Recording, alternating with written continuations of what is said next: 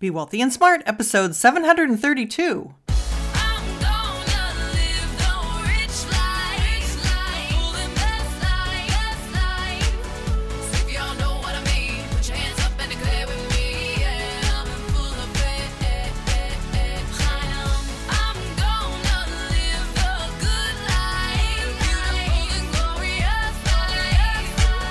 Step into a world of wealth and financial freedom without budgets, boredom, or bosses on Be Wealthy and Smart.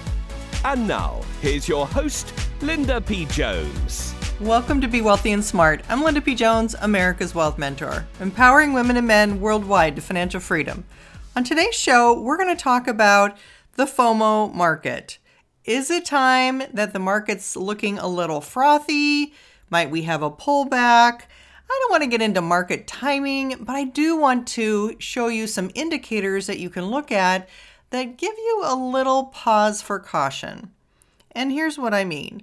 Sometimes things can look frothy. Markets can get a little overextended, they can get a little bit ahead of themselves, and it's time for a pullback. And sometimes when it's so crazy out there that people are so euphoric, so excited, and going crazy, that not only is the anecdotal evidence all over the place, that's the evidence where you observe what people say and how they act, but also there's lots of charts that are telling us that things are a bit frothy.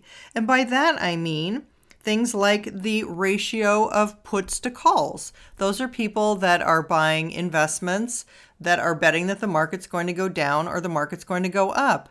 And when everybody's all on that side of the boat that they're betting the market's going to go up higher, well, we know what happens. And right now, we're about at 90% of people expecting the market to go higher. And that includes some of the so-called smart money. That's the hedge funds that have been short this market all the way down, and they stayed short. They never got our buy signal at the bottom and got back in and bought. So they've been short the whole time and have missed this 40% rebound. Now, when did they decide to go in? You guessed it, last Friday. They decided to capitulate, sell all their shorts, quit betting that the market would go down, and turn around and buy stocks, leverage, and buy calls, go all in on the market going higher. Well, that might have been a great trade for Friday, and it might even follow through till Monday, who knows?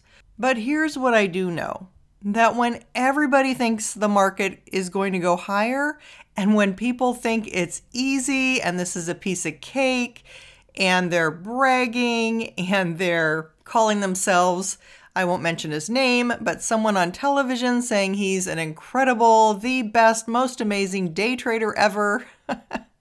When people lose their minds and go to this place of silliness almost. And if you remember, I played you that incredible conversation of the person that went literally crazy over Bitcoin right at the peak. That is a classic of the frothy euphoria that people feel when it's close to a peak. Now, that peak in Bitcoin was an all-time high peak so far. I'm not saying that this is that kind of a peak because I'm really not expecting that right here. But what I am expecting is that in this bull market, we are going to have some places where we pause. And this looks to me like a very likely place where we might just have such a pause, a pullback. It could be sharp, it could be scary, it should be, because bull markets need to climb a wall of worry. That means you need to be scared that the market's going to go lower when you're investing. Remember, we were buying at that maximum point of pessimism. That was the point where everybody thought the market was going to continue to go lower, but we knew better, and that's when we bought. When they were all on that side of the boat, we went in and bought. So now everybody's over on the other side of the boat, and we're expecting some kind of a pullback. Now, I already mentioned the put-call ratio. But I didn't tell you that it's the most extreme 1% of days that it's been in the last 20 years. That's how extreme it is. And there's other indicators that are worrying me a bit too. It looks like we could very easily have a spike in interest rates in the 10-year yields. They've started to move higher. It looks like we might get a spike. Maybe there's a big seller of treasuries out there. And we also saw money market funds have the largest outflow since May of 2002. That means all those people that were parked in cash and were missing out on the bull market, again, didn't buy in our buy signal at the low, they finally capitulated and bought. And that was the biggest amount of money to come out of money market funds, like I said, since May of 2002, 18 years. Now, just because I'm sharing with you some of my more fun indicators, it doesn't mean these are the only indicators I use. I got criticized last week because of my good call on selling gold. Apparently, some bulls on gold are quite upset that I'm not bullish on gold right now. I am neither a perma bear or a perma bull. I'm an investor at the right time when I see investments moving in the right direction. And right now, as I said, I see deflation coming back in. One person criticized me because I didn't project that gold can only go up because of all the Fed money printing. Well, yes, it's true that the Fed has printed a whole lot of money. But also, when you take the money supply and divide it by the GDP, that gives you the velocity of money. And the velocity of money is declining. What do I mean by that? That means people are not spending money, and there's a shortage of dollars. This portends deflation. Deflation is what happened when the stock market went down. It doesn't mean that your rent's not going up or that prices in the grocery store aren't going up, because the dollar is going to affect those things. And lately we have had a weaker dollar. In fact, no one's talking really about how much the dollar has been sliding. And since we import a lot of our food, of course, food at the grocery store looks more expensive. That's not what I'm talking about. I'm talking about the velocity of money and how it's not moving around. And that is causing deflation. Ultimately, the Fed's probably going to have to step in again and do another round of stimulus. So while I have over 28 indicators that I look at on a regular basis, I'm so nerdy at this that I'm constantly doing different research and studies and getting rid of things that aren't accurate and keeping the things that are accurate. That over the last couple decades, I've gotten some really reliable indicators. As I've said, we're still in fantasy land. That means the market can go higher, and I fully anticipate we're going to see all-time highs before we see a bigger debt and currency problem later in the fall. So we're definitely not out of the woods. We're definitely not making a V-shaped recovery, and we're definitely not back to where we were before COVID-19. Where we are is in fantasy land. We're in that detached place from the numbers. We've detached from corporate profits, from the reality of revenues and earnings and forecasts and all of that. There aren't a whole lot of realistic numbers. And honestly, if we did adjust to reality, the market would be about 75% lower than where it is today. But that doesn't make any sense to do that.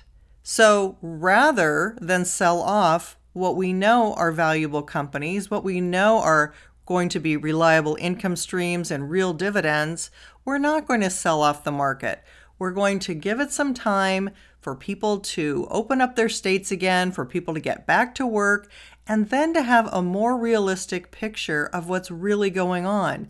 And when we get that realistic picture, that's when we're going to have our day of reckoning. But right now, we're in fantasy land. We're in fantasy land with some pullbacks. And to me, it looks like we're due for one of those pullbacks pretty close here.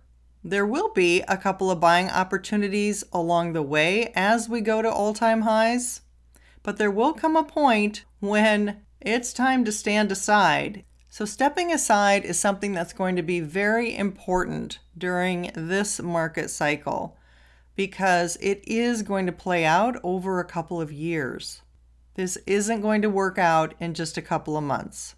Just tonight, I was at a restaurant, and it was nice to see some people back in the restaurant, but talking to the owner and hearing their story, it's going to take them a long time to make back their lost revenues. And this particular person had come from the hotel business and was telling us just how terrible the hotel business is. And that could take a long time to work its way out of as well. So there are certain things that are going to take longer than others, and there are some things that are going to snap back better. But just because the market's going up doesn't mean everything's back to normal and we're in the all clear. We are in a time that is separating itself from the reality of the numbers because the numbers are temporary. They're not permanent. And we are waiting to find out a more realistic number. So we're going to survive in fantasy land here for a while. So my recommendation is don't get overconfident, don't get over leveraged, don't get over aggressive, don't take too much risk, stay diversified. We'll look for good opportunities, we'll buy on the dips, and we will enjoy this rebound in the stock market as we have a couple of pullbacks along the way on our way to all-time highs. So this week we have a Federal Reserve meeting on Wednesday. We look forward to hearing what they have to say. We'll keep an eye on those interest rates and treasuries. So if you haven't invested yet and you have fear of missing out, don't worry. There's buying opportunities that will be coming along the way. If you haven't yet subscribed to Be Wealthy and Smart, hit that subscribe button and you'll be notified as soon as new podcasts are available 3 times a week so you never miss one of them. That's all for today. Until next time, live the good life and be wealthy and smart. Thank you for listening to Be Wealthy and Smart with Linda P. Jones. Share the wealth and tell your family and friends about the show. Check out our website, blog, and social media for more riches at www.bewealthyandsmart.com.